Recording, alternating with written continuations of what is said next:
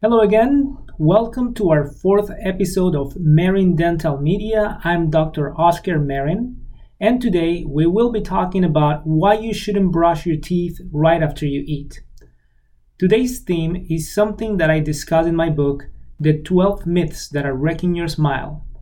If you want a free copy on ebook format, just send me an email to dentalmedialibrary@gmail.com and I'll send you a free copy.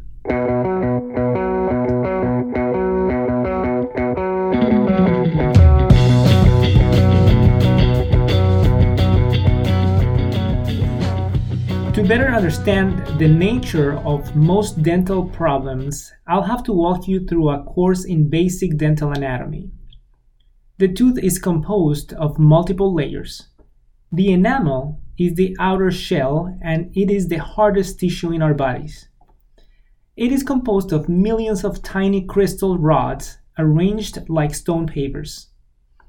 Although the enamel is extremely hard, it can be damaged by friction, acid erosion, and trauma. The next layer under the enamel is the dentin.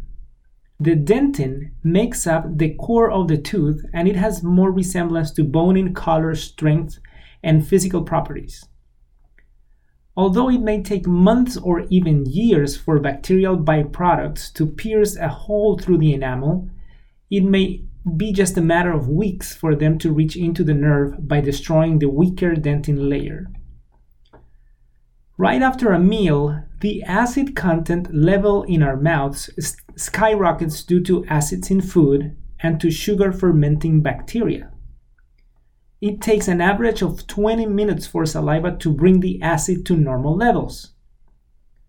The acid that is present in most processed foods and the byproduct of bacterial fermentation cause weakness on the surface of the tooth structure. If we brush right after we eat, when the acid levels increase and debilitate the surface of the teeth, we will be more likely to scratch and lift away tooth particles, causing progressive damage to the tooth. Under normal circumstances, the mouth maintains a slightly basic level of pH of 7.4. That is the same as tap water. Enamel starts dissolving when the pH drops below 5.5. And dentin, the tissue on exposed root surfaces, dissolves at just 6.5. Just to give you an idea on the acidity level of foods, here's a few examples. Saliva, as I mentioned, is 7.4.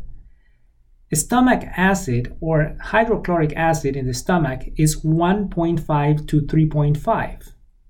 Lemon juice is 2.0. Black coffee is 5.0. Vitamin C, which is ascorbic acid, is 2.4. Gummy bears 3.0. Sour candy is 1.6 to 2.2. Sodas are 2.5. Orange juice is 2.8. Saliva plays an important role not only on neutralizing the acids with buffering chemicals, but also replenishing the weak surfaces of teeth with minerals. This happens every time we eat anything, and it is a constantly occurring cycle of losing and regaining minerals on the tooth structure. If you have a hard time avoiding indulging on chocolate or gummy bears, it's always better to eat these along with a meal. Because we tend to eat snacks from a bag in small intervals of time, we don't give our mouth enough time to reach neutral pH levels before we reach for the next treat. That tends to keep our mouth at an average pH below safe levels, causing long-term damage. A good way to help bring the pH back to normal levels sooner is to rinse with water or mouthwash containing baking soda. However, it is still up to saliva to replenish weak tooth surfaces with minerals. Once the surface of the enamel has been weakened, it becomes porous and brittle. Once the surface of the enamel has been weakened, it becomes porous and brittle. At this stage, it becomes a white spot that can be reversed with adequate hygiene.